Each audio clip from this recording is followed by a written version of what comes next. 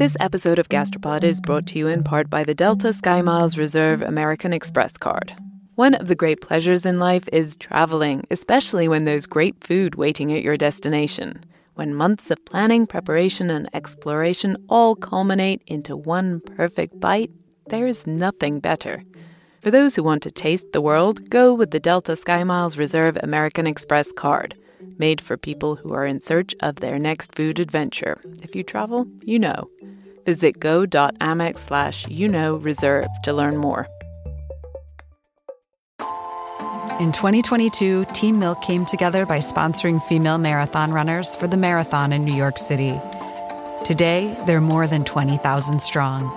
In 2024, Team Milk is making an even bigger commitment to female runners and launching the only women's marathon in the U.S., designed for and by women. The inaugural Every Woman's Marathon will take place in Savannah, Georgia on November 16th, 2024. You can learn more and register for the marathon at everywomansmarathon.com.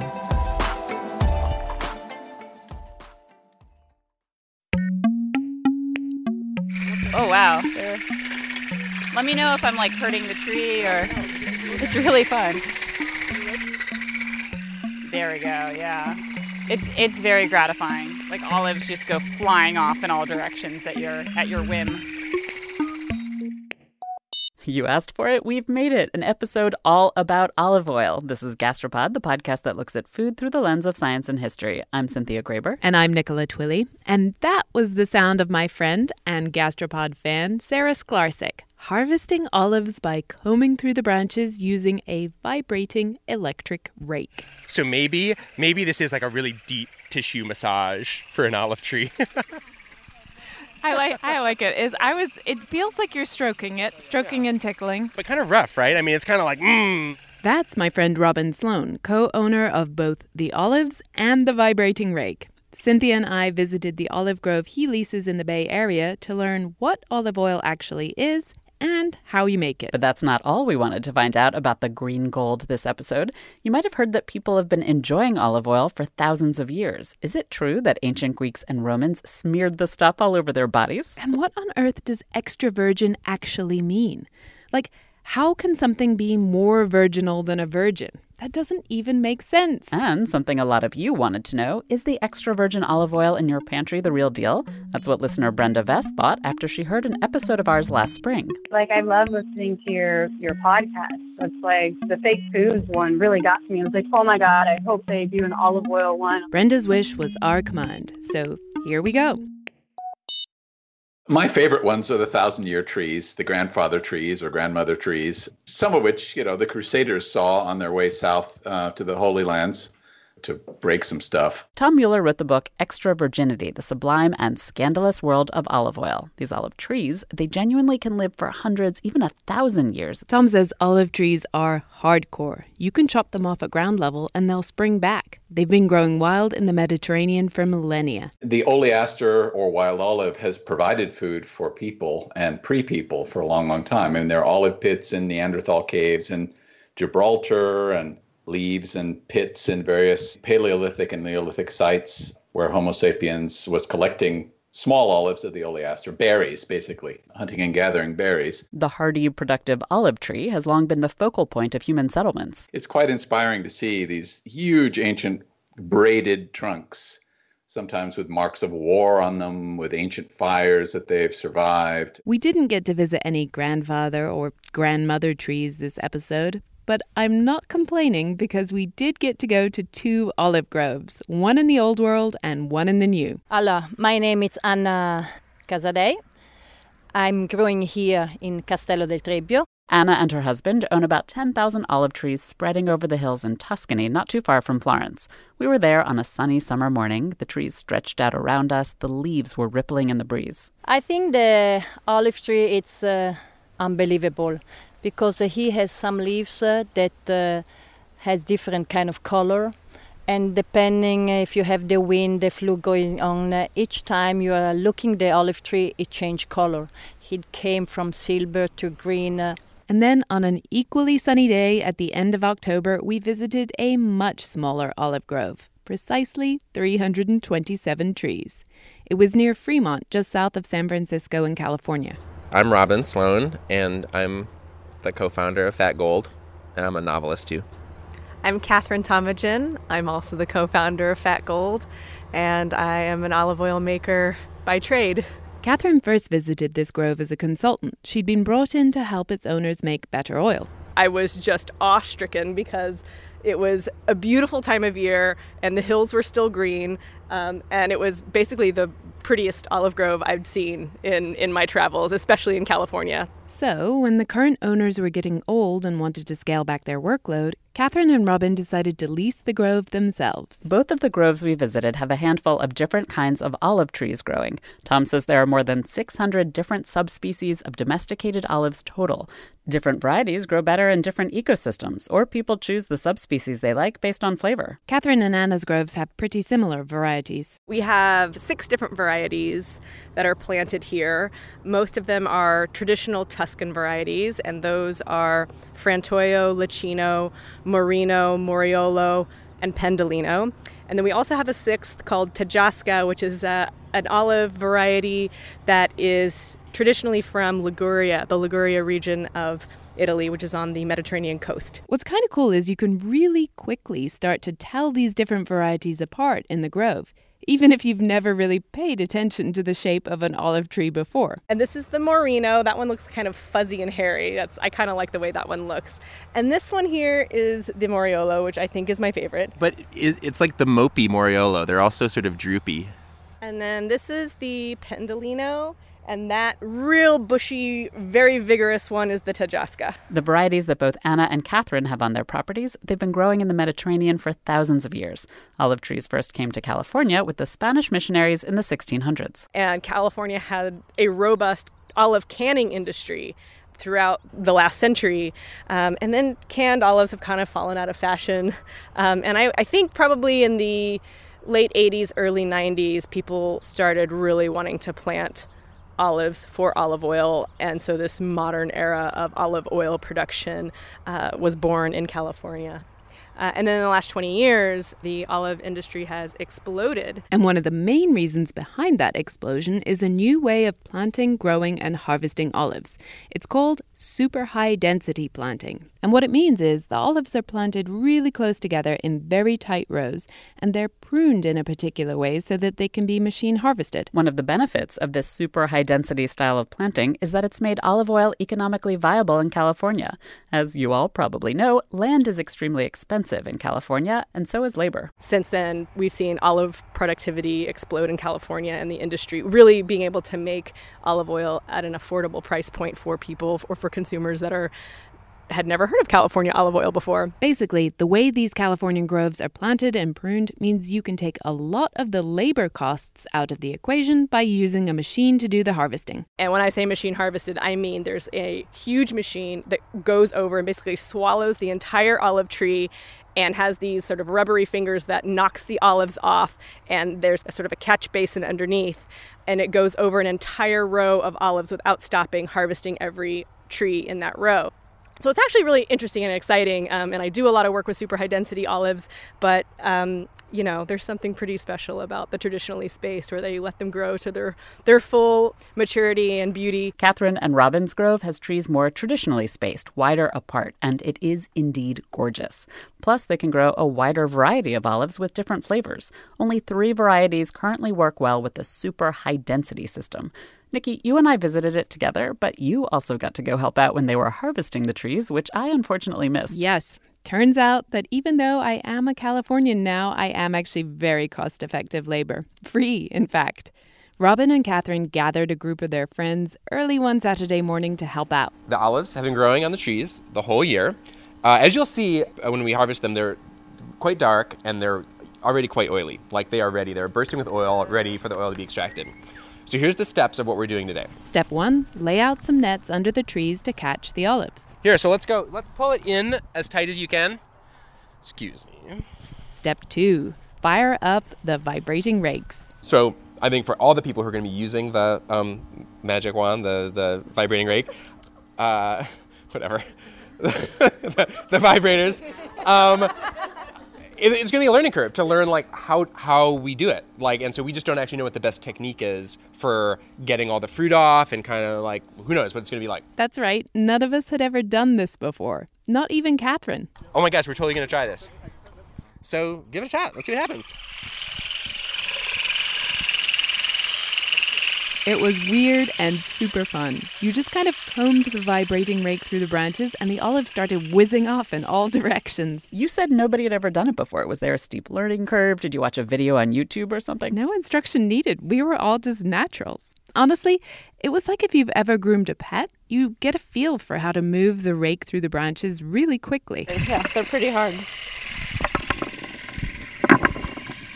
A bunch of us held up the nets at the edges, and then others, including a handful of kids, followed behind with buckets, hand harvesting the olives that the rakes had left behind. Some of those olives really didn't want to leave home. Catherine and Robin had a great time at their very first olive harvest. But earlier this summer, things were looking a little grim. They had an infestation of the olive farmer's nemesis, the olive fly. It's basically a fruit fly that has a very symbiotic relationship with olives. So they lay their eggs in the olive, and the larvae eat their way out, essentially ruining the fruit. So there was a few weeks where we started seeing some damaged fruit, and I definitely freaked out. I was like, I don't know, I don't think this farming thing is for me. It's like an emotional roller coaster. It's all these ups and downs. They used a number of organic measures to get rid of the olive flies. They even hand-picked contaminated olives to stop the fly from spreading. But there were a few fly-bitten olives left when we visited. If you want to break one of these open, to see the inside and kind of see what it does to the fruit, you can... there's the worm! Oh, yeah. So right gross! There's the little ew. It's very disgusting. So basically, most of our effort during the year, with the exception of pruning and harvesting, the third biggest task for us is protecting our fruit from the olive fly. I should say here that the entire orchard looked like some kind of ghost orchard art installation. Catherine and Robin had sprayed the trees with white clay as a coating on the olives to try to stop the fly from getting in. And all that clay, I ended up completely coated in it myself while I was harvesting. My hair was a solid clay particle-based structure by the end of the day. This isn't only a problem in California. The olive fly is a huge threat to groves in Tuscany, too. Anna's been battling it herself lately, and it's only getting worse because of climate change. The winters are just too warm. They don't always get cold enough to kill the flies. And we are always about 2-3%, that it's nothing. In the last year, we grown up since 7-8%, and you have to take care. But every year you have more and more. And this has happened because we don't have any more cold winter. She's not dying. She's still there waiting that the new season came. Anna has her mind on olive flies. She isn't yet worried about a different disease that's basically decimated entire regions of southern Italy's olive trees. Specifically, what we're talking about is the southern region of Apulia, the Salento area. So this is at the very tip of the hill of the boot, let's say. So you have areas where you really have no live olive trees anymore. That's Rodrigo Almeida. He's a professor of environmental science at the University of California, Berkeley, and he studies this terrible olive plague. He says millions of Italian olive trees have died. At some point in the past, this bacterium that's called Xylella fastidiosa was introduced into the region. This Xylella bacteria colonizes the part of the plant called the xylem network. It's basically the plumbing system for water flow inside the olive tree. Essentially, as the bacterium moves and colonizes the plant, it clogs up water flow, and the plants are essentially thirsty. So the trees die of thirst. The Xylella bacteria is transmitted from tree to tree by insects while they're feeding on the water and nutrients that circulate around in the tree. And Rodrigo says that if a mature olive tree gets infected, it can go from healthy to dead in a couple of years. Like Rodrigo says, Xylella was introduced to Italy. It's not from there originally. Scientists first detected it in 2013, but Rodrigo thinks it got to Italy a couple of decades earlier. So this is another point that's somewhat controversial, but today, with the data that we have available, all the data indicate that it originated from Central America. In fact, Xylella is widespread in Central America and South America, where it infects coffee plants and citrus. In Brazil, it got to a point where something like 6 million citrus trees were getting infected and destroyed each year. In North America, in California, Xylella infects grapevines. There are grapevines in southern Italy, too, but they haven't been destroyed by Xylella. And Catherine and Robin's olives in California so far are safe. Why is that? Well, it turns out that different strains of Xylella attack different plants. So far, scientists aren't seeing a lot of, the grapevine Xylella just jumped to the olive tree. But that's not 100% fail-safe, because the Xylella from Central America that came to Italy didn't start out on an olive tree. So it's complicated, but it's dangerous. Xylella is a pretty common plant disease, and like most plant diseases, you have some tools to stop it from spreading. The main one is quarantine. This is where growers cut down infected trees, but also all the other nearby trees that might also have been exposed, even if they aren't showing symptoms yet. It's a better safe than sorry approach. The authorities in Italy and the EU called for just this approach, cut down infected trees and the trees surrounding them to be safe. But southern Italians were unwilling to chop down their beloved trees. These olive groves go back centuries. They define the landscape, the culture, the food, everything. So that was one problem. Another challenge was the fact that there was a big social media campaign to undermine the science. You have a very challenging situation at the moment, for example, where you had scientists working on the epidemic being investigated by a local prosecutor, possibly being charged for being responsible for the epidemic. You have people who do not believe in science. For example, they don't believe that Xylella fastidiosa is a bacterium. They don't believe that it's present there. They think it's a hoax. They think that the mafia is behind it. There are several different conspiracy theories, and this sort of narrative permeated through the local population, or at least sections of the local population, and you ended up with a situation where politicians were not willing to do what was supposed to be done and make difficult decisions. And as a consequence, the epidemic has spread. Xylella has since been found in Spain and France, too. Honestly, this all makes me a little panicky. I think a full third of my diet must be made up of olive oil. How worried should I really be? I think people are right to be anxious. It's not the end of olive oil production in Europe. It's clear that in specific circumstances, like in southern Italy, if the conditions are just right, you can have a devastating epidemic. Scientists are working to breed Xylella-resistant olive tree varieties. They're figuring out new ways to control the insects that spread the Xylella, and the EU has cracked down on Italy to make sure people do enforce the quarantine. My understanding is that there's been a little bit of a shift here where the local government is complying with the recommendations a little bit more. All my digits are crossed. I can't imagine Italy without olive oil, or my life without all the olive oil possible. You and me both. But Cynthia, we've been talking about olives for a few minutes now, and we have yet to even get into what olive oil is. And I know this sounds like a stupid thing to ask. Of course we know what olive oil is. It's oil from an olive. But we figured we should ask the expert. That's author Tom Mueller. We should ask him what it is, just to be sure. This episode of Gastropod is brought to you in part by the Delta SkyMiles Reserve American Express card. You know that feeling when you try a new food for the first time and your mouth experiences these brand new flavors and sensations? It's like, wow, I didn't even know a food could do that. This happened to me when I went on this amazing trip to the northern tip of Queensland in Australia.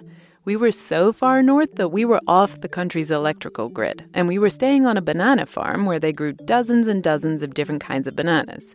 In the morning, I woke up to a basket full of some of the most bananas you can imagine. Red ones that were super soft and sweet like raspberries, and small finger-sized ones that were sort of floral, and even blue ones that tasted exactly like vanilla ice cream. Life's too short to pass up extraordinary experiences.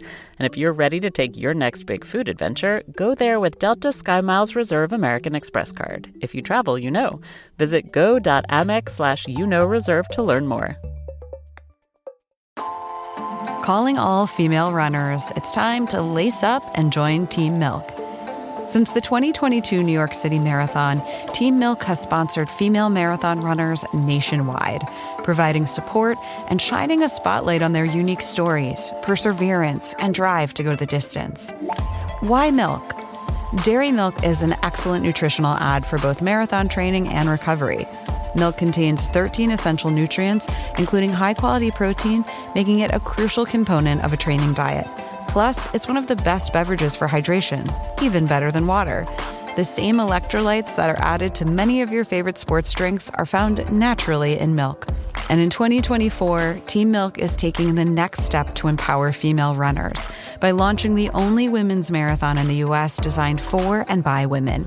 Built to be accessible, empowering, and community building, the inaugural Every Woman's Marathon will take place in Savannah, Georgia on November 16, 2024. You can learn more and register for the marathon at everywomansmarathon.com.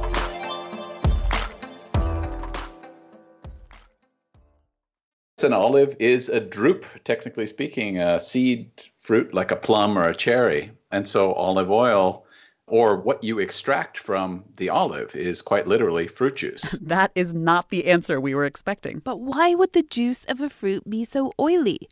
Plum juice is not oily. Cherry juice is not oily. Tom says it's all because of what the olive seed needs to grow. It is a nectar that produces magnificent compost, ideal compost for the olive seed, especially when added to a dab of bird droppings. And since then, it's become the ideal nectar for the classical world in terms of bodily beautification, skin health, food, obviously, fuel for lamps and furnaces, lubricant for machines, softener for fabrics, and we're talking the Greco-Roman world, but also well before. Tom told us that the olive was likely first domesticated around 4000 BC in the eastern Mediterranean. And by about 1000 to 1500 BC, it was industrial. And there are huge presses found in Ekron in Israel with huge logs for lever arms that could produce something on the order of 1 million liters a year. The people who lived around the Mediterranean used olive oil for food, of course, but as Tom said, that's not all. By the time of the Greek and Roman empires, olive oil was thoroughly integrated into all areas of life. First of all, Tom says olive oil was the greatest renewable energy source in antiquity. It burnt super hot and it contained 2 times the energy of carbon. But people weren't just burning it. They weren't even just eating it. They were, in fact, rubbing it all over their bodies. I mean, the idea of doing sports or bathing in the classical civilized manner was unthinkable without olive oil and its various extracts. You know, olive oil is also used in the home as soap and as a base for perfumes and to be used against hair loss and stomach aches, and as a religious offering, and little vials of olive oil are found in various shrines around the Mediterranean. Olive oil was such a great base for perfume because it kind of melts into the skin and leaves this lovely shine. It's not dry like the alcohol-based perfumes you can buy today. And of course, it contributes its own olivey scent to the mix. I use olive oil as an all-over moisturizer, and my partner Tim says it leaves a delicate scent of dinner. Cynthia, you and Tim are not the first to have noticed olive oil's miraculous beautifying powers. After Odysseus got shipwrecked in the Odyssey, he slathers himself in olive oil, and poof, suddenly he's as handsome as a god. The Prophet Muhammad was said to have used so much olive oil on his body that even his shawl was drenched in it. But like I said, people weren't just rubbing themselves in olive oil in the ancient world. They burned it for light. They used it for frying. As a preservative, which is still very popular today, under oil, your tuna under oil keeps better. As a contraceptive, I'm not sure how that went, but it was, major part. And as an aphrodisiac, again, I can't vouch for the active ingredient, but it was certainly mentioned by Greco-Roman writers. In the ancient world, olive oil was as valuable as petroleum, rock oil, is today. There were wars fought over it. Huge fortunes were amassed with olive oil. Emperors like Trajan and Hadrian were the scions of these flourishing olive oil dynasties in Spain and North Africa, a bit like sheikhs in the Middle East today with petroleum. So it was an empire builder and a source of enormous wealth, as well as one of the definitions of culture. And also, again, the Romans within their militaristic way, when the Roman legions would go to far-flung lands, they would plant vines and they would try to plant some olive trees. And if it didn't work out, they would certainly have a lot of imports of olive oil, because to be the master race in their sense, you really had to do civilized things, and that involved olive oil. Olive oil has always been popular in the Mediterranean. Other cultures had other fats. butter, coconut oil, sesame oil, ghee, lard, etc. But then, just a few decades ago, a doctor called Ancel Keys, who we've talked about on this podcast before. He starred in our butter episode as the man who villainized our favorite spread. He did a big study looking at what made the difference between countries where people had more heart attacks versus countries where people had fewer. And his findings became popularized as the Mediterranean diet. Keys published a book on the Mediterranean diet in 1980, extolling the virtues of olive oil and lots of vegetables as a way to avoid heart disease. This dietary advice took a while to catch on, but by the 90s, olive oil had started to become super popular throughout the world, not just in the Mediterranean. One quick note, there are lots of flaws with Keys' research, and other fats are not necessarily evil. That said, olive oil is high in antioxidants, and it's delicious. It is delicious, but here's the thing. We tasted a ripe olive straight off the tree in Catherine and Robin's Grove, and it was rank. Oh my god, it's disgusting. Mm-hmm. Wow. It's like bitter and like... Astringent. Yeah, like... Very drying, like your entire mouth is dried out and then some for a while. Whoa, it's really gross. Ah, can you imagine the people who are like, this tastes disgusting. Let's put it in salt and see what happens, and maybe it's going to be delicious. Salt, because that's how you cure an olive and invent table olives for snacking. You just can't, I just have no idea how anybody, I always have these like fascinations, like how did anybody decide that coffee beans could be turned into coffee? Same with olives, I have no idea. I mean, they taste not good off of there, but there is something that happens in the mill, and it's all a little bit mysterious to me still because I'm not like a chemist or a biologist, but there's enzymatic reactions that happen in the crushing process that release those aromas. That's why they don't taste good off the tree, but with some enzyme action that happens in the mill with a little bit of, crushing and agitation, I don't know, it becomes perfume. Nikki, you got a chance not just to pick olives and get clay in your hair, but to see Catherine and Robin milling their olives for the very first time. I'm jealous. You should be jealous. It was awesome. Although we had to leave while everyone else was drinking post-harvest beers and race down the peninsula to the nearest olive mill that was small enough to process our tiny harvest. The team at the mill dumped the olives into a giant bin, and then Catherine hit the magic button. The olives started moving up a conveyor belt, and then they fell into a bubble bath. There they go. The olives are getting cleaned up with a little water. And then they got pulled up into the crusher, and that's where things started smelling good. So we've got ground up olives here in what we call the malaxer.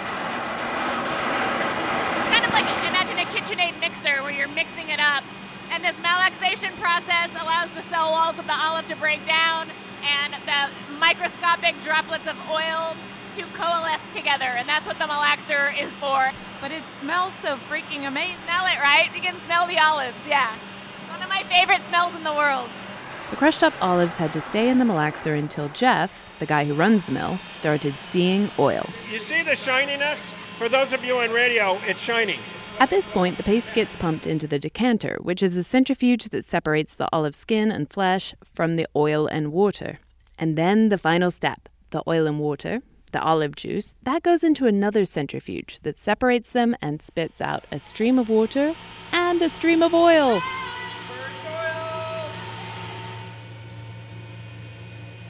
Catherine and Robin are currently bottling up their oil. We have details on how you can get it at gastropod.com. And if you want to hear what Catherine thought of her very first taste of her very first oil, listen all the way through the credits. Turns out that our crew of a dozen complete novices picked over 1,000 pounds of olives from 32 trees that day, which made 15 gallons of oil, or more than 100 bottles worth.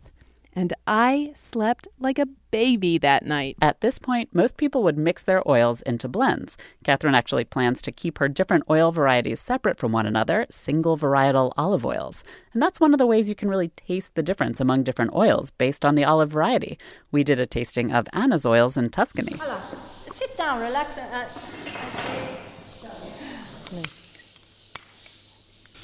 I'm going to serve you two different varieties. Don't smile because you feel at the radio. But to taste oil, you have to keep the oil in your mouth and take in air through the teeth. That sound has a name. I'm going to let Tom say it because my Italian is terrible. Strippaggio, or stripping. It's slurping, essentially. You slurp, drawing in air in the corners of your mouth, which aerosolizes the oil and makes the aromas go back into your nasal passages. And it allows you to, I mean, it's amazing. If you put olive oil in your mouth and you taste it and you swallow it, and then you do it again, the same oil, and you do this slurping, which sounds something like this.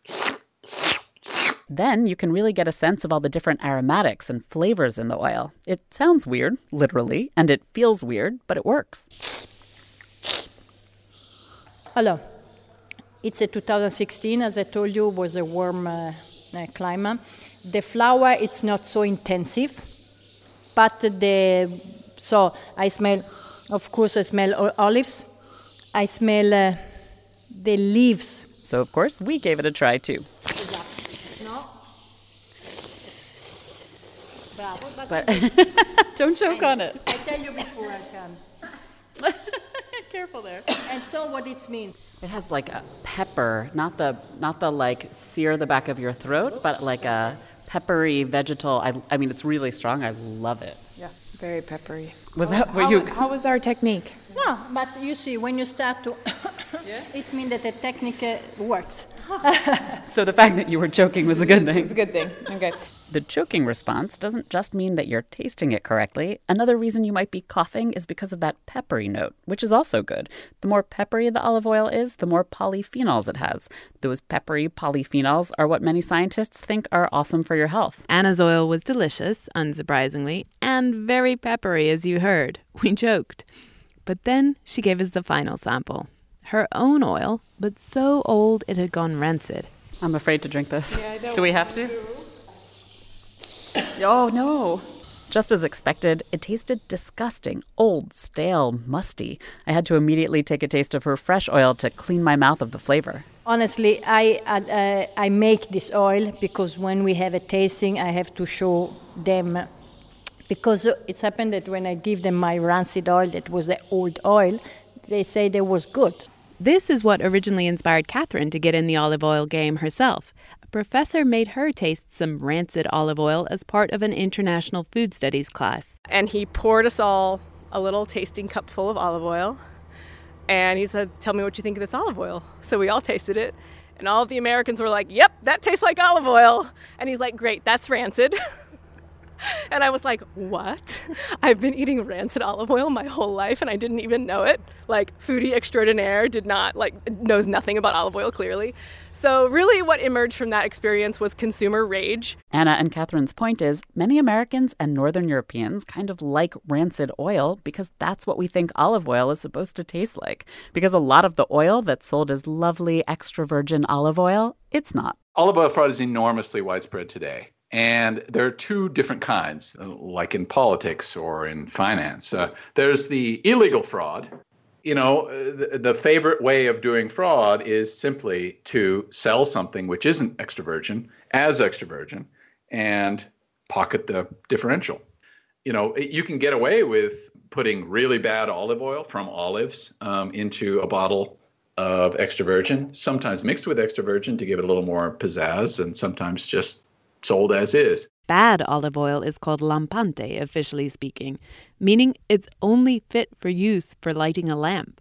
Lampante oil will typically be made from olives that have fallen from the tree rather than being freshly picked. They might have already fermented, which fermentation is often associated with great flavors, but definitely not in the case of olive oil. To make this bad oil remotely palatable, the fakers do something called deodorization. They clean the oil of the nasty overtones by heating it to about 40 to 60 degrees Celsius. It's tasteless at this point, but deodorization also removes any of the healthful compounds. You're left with just the fat. You can also mix it with even cheaper vegetable oils, soybean, sunflower, and so on. So that's the illegal fraud. That's fraud.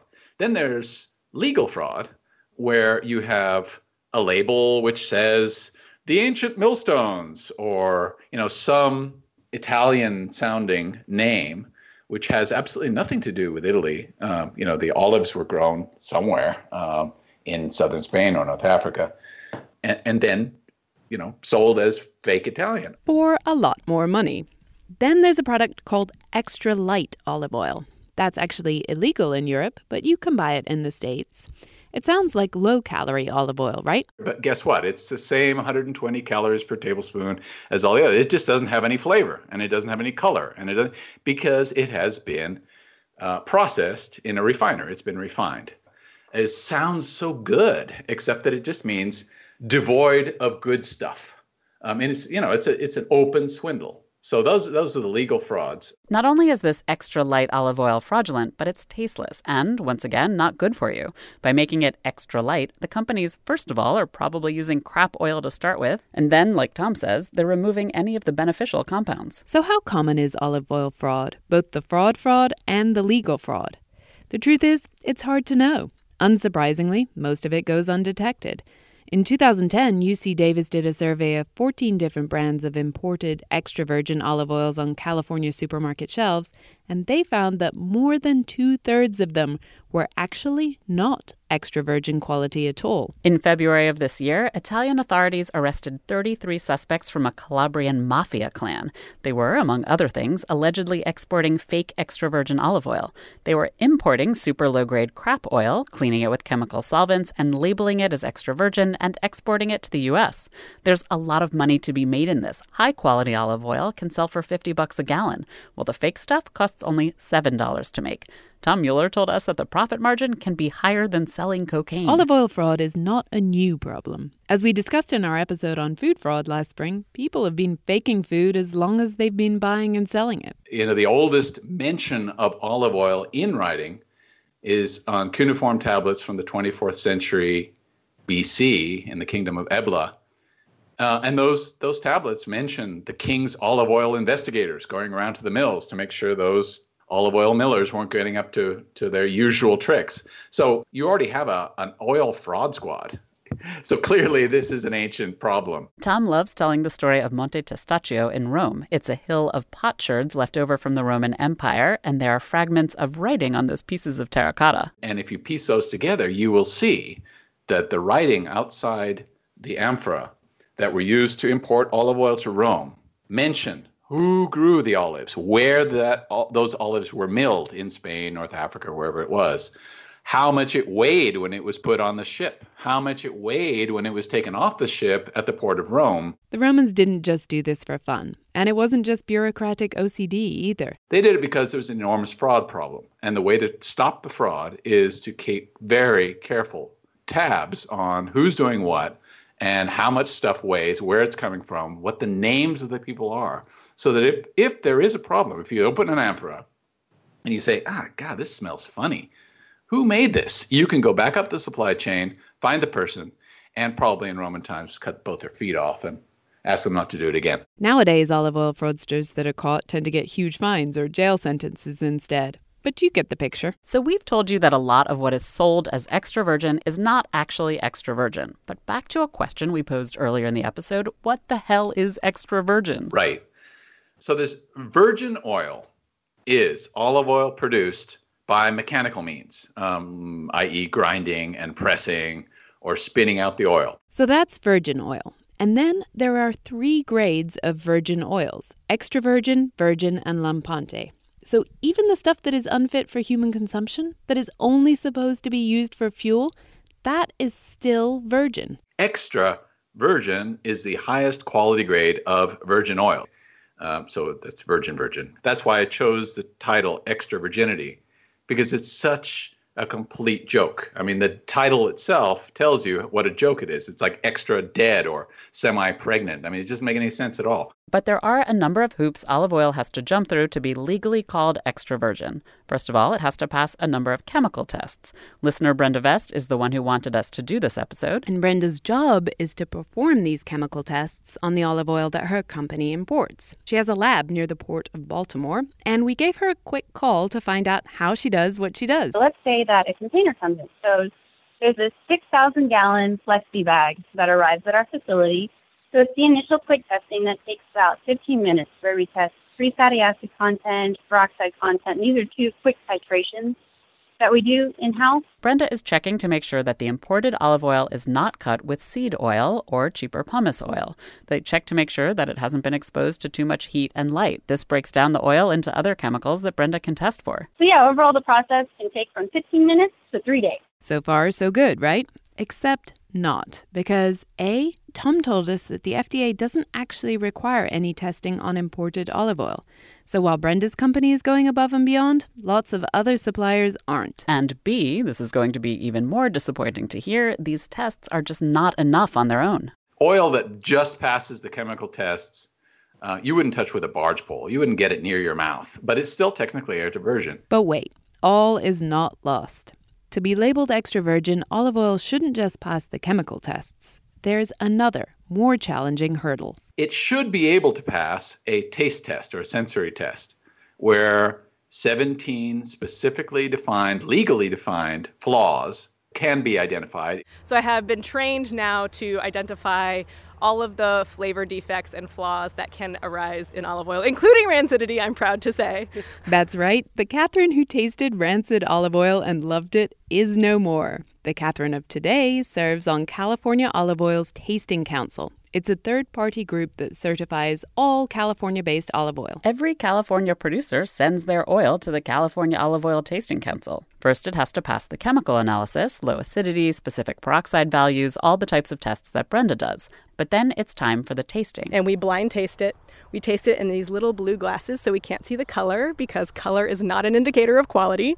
And we smell it and we taste it. And we are trained to taste for very specific flaws that can appear in olive oil. Rancidity is one.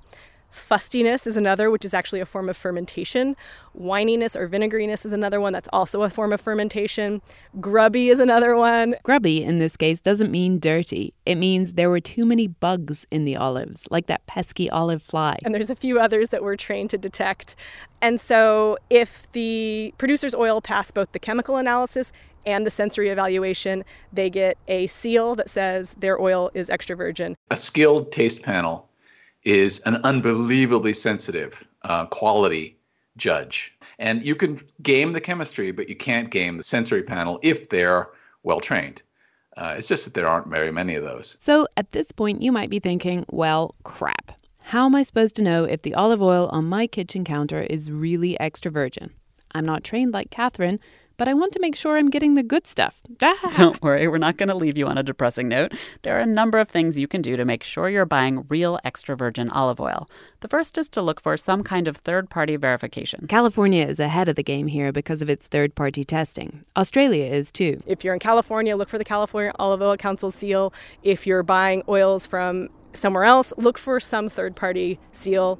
A DOP or an AOC kind of certification from Europe is a great indicator. In fact, if I have to grab olive oil quickly at the store, I'll look for California olive oil and the California Olive Oil Certification Seal. It's a good shortcut guarantee of quality. But that's not to say that you can't buy amazing imported oil too. You just have to do some homework. Like Catherine says, look for an AOC or DOP seal. Tom recommends using Google Maps to see if there are actually any olive trees at the location where the olive oil says it was made. Or you can buy from someone you trust. I usually get my oil from a store that imports bulk olive oil directly from a farm in Italy. That said, I wouldn't buy just any oil at a random grocery store where the label says it's Italian. That is the most likely to be fraudulent. One reliable tell that you're dealing with decent oil is that the bottle will have a harvest date on it. Because good olive oil producers know that freshness is king. If you don't see a harvest date on the bottle, I would recommend not buying that because the producer's obviously not proud enough to put the harvest date on the bottle. You want to find one that's been harvested probably no more than around a year ago. The olive oil is not getting any better as it ages. Remember, it's fruit juice. And that leads us to our next recommendation, which all our experts share. If you buy good olive oil, use it up quickly. Literally, the chemical defects that Brenda is testing for are what is happening to your oil as it sits on your counter getting old. It breaks my heart. I don't give olive oil as gifts anymore because so many times I've given a gift of a really good bottle of olive oil and said, here, this is the real stuff. And they say, oh, wow, fantastic. That's great. And I go to their house a year later and it's still there collecting dust. And I say, so what's the story here? And they say, well, we're waiting for a special occasion. And it's heartbreaking because this is not a special occasion food. This is everyday food. And even if it's very expensive, it's something that you use on a daily basis and should be in the middle of the table. Now you know how to buy oil and you know how quickly you need to use it. You have great olive oil on your shelf. Time for something fun, enjoying it. The cool thing is that extra virgin olive oil that passes the sensory panel can still taste wildly different based on where the olives were grown, the climate and time of year, the type of olive, and how they were processed. You can get fresh cut grass, you can get tomato leaf, you can get green almond, nuttiness, even kiwi flavors. Anna told us a story about an olive oil from Sicily that had an incredible scent of tomatoes. It wasn't infused with tomatoes. It just literally smelled like tomatoes. So she decided to use it to play a trick on her kids. I give them 2 pieces of pizza and I tell them which one you like more. One with our Tuscany blend and one with this variety from Sicilia that smell tomato. And they say, Mama, the tomato are much better of this pizza. I say, exactly the same. The kids thought that one piece of pizza tasted better because it had more tomatoey tomatoes. But the tomatoes were the same. It was just the oil that was different. And this is where you get to have fun with your olive oil. Mixing up the pairings. A softer Ligurian oil is often better with fish. A peppery Tuscan oil stands up to beans. Those are geographical differences, but you can also find single variety olive oils. So an olive oil made only from Frantoio olives, for example, or Arbequina. And those bring different flavors to the olive oil party, too. If you have different oils that you want to try side by side to really appreciate the differences, Tom has a simple recommendation: mashed potatoes. Take mashed potatoes and have 3 really different olive oils and try one of each. Just mashed potatoes and put, while it's still steaming, a really good olive oil on there and make a little reservoir in the middle and fill it with olive oil and put your face over it before you eat it and smell. I mean, it begins to be, wine tasting without the posing and the terminology, because you really smell it. You put your snout over it and you smell it, and it really is special. Special, but maybe not as instantly compelling as Catherine's recommendation. You can make a chocolate cake, an olive oil chocolate cake. You could drizzle chocolate ice cream with olive oil and a couple grains of sea salt is lovely. I just find chocolate and a really robust olive oil just pushes all my buttons. Warning, if you are hungry right now, we are not done listing insanely delicious ways to consume olive oil. Start off with vegetables. Start off with whatever vegetables you like and put some on there, and then put it down, and then put some more on there. I mean, put a lot on there. It has to be dripping with olive oil. And I challenge people not to find it vastly better. This has been the Italian trick to make vegetables delicious for centuries. Some English travelers in Florence in the late 16th century marveled at the amount of vegetables these Tuscans ate. And they said, really, they can only choke it down by putting this olive oil on it. That's the only way that I can understand their ability to eat so many vegetables. I happen to love vegetables and don't have to choke them down, but I agree that they taste even better with a really healthy glug of olive oil poured on them right before you eat them. This is what Catherine and Tom are telling you to do. It's something that's not super common in America. Pour olive oil on after you're done cooking. Use it on vegetables, drizzle it on your soups. It can make food sparkle. But none of these delicious serving suggestions is what Catherine and Robin said when we asked them how they were going to enjoy their very first oil. I know what your answer would be. What's my answer? Just give them a loaf of bread. Yeah, well, like little pita breads. Yeah, I got to toast them up, dip them. I'm a big dipper. Big olive oil dipper. I love a super simple pot of beans. Super plain, not spiced up any, just simple with fresh, or maybe our first crush. I want the pot of beans drizzled with a lot of freshly made olive oil. Thanks so much to Anna Casadei in Tuscany and to Tony Mazzaglia, who introduced us to her. Take Tony's food tours, tasteflorence.com. Thanks also to Catherine Tomajan and Robin Sloan. You can find out more about their first harvest and how to get hold of it at gastropod.com, where we have links to all the books and papers and olive groves we mentioned this episode. Not to mention video of the vibrating rakes. Thanks to Tom Mueller, author of Extra Virginity, and Rodrigo Almeida at UC Berkeley. And a huge thanks to listener Brenda Vest. We love our listeners, and we love your suggestions, and we love it even more when you take part in our share-a-thon. Gastropod.com/share. It's only running through the end of the year, so get in there now. We promised you one last moment from our visit to Catherine and Robin's Olive Grove, their first taste of their first oil. What are you thinking? Oh, yeah. It's quite robust because it's so fresh. So I'm getting really nice bitterness and pungency and it's quite grassy, but also kind of a few other descriptors I might use is like a green almond, which is a really particular descriptor for olive oil, which is really nice. I don't know what else. It's good. I'm really happy with it. We will put this in a bottle and love it. This episode of Gastropod is brought to you in part by the Delta SkyMiles Reserve American Express card. You, dear listener, already know about the transformative power of food. You're probably thinking about food right now, aren't you? Look, we get it. Sometimes a craving is more than a craving. It's a calling that you have to indulge, even if it takes you thousands of miles to get there. For those who want to taste the world, go with the Delta SkyMiles Reserve American Express card, made for people who are in search of their next food adventure. If you travel, you know. Visit go.amex/reserve to learn more.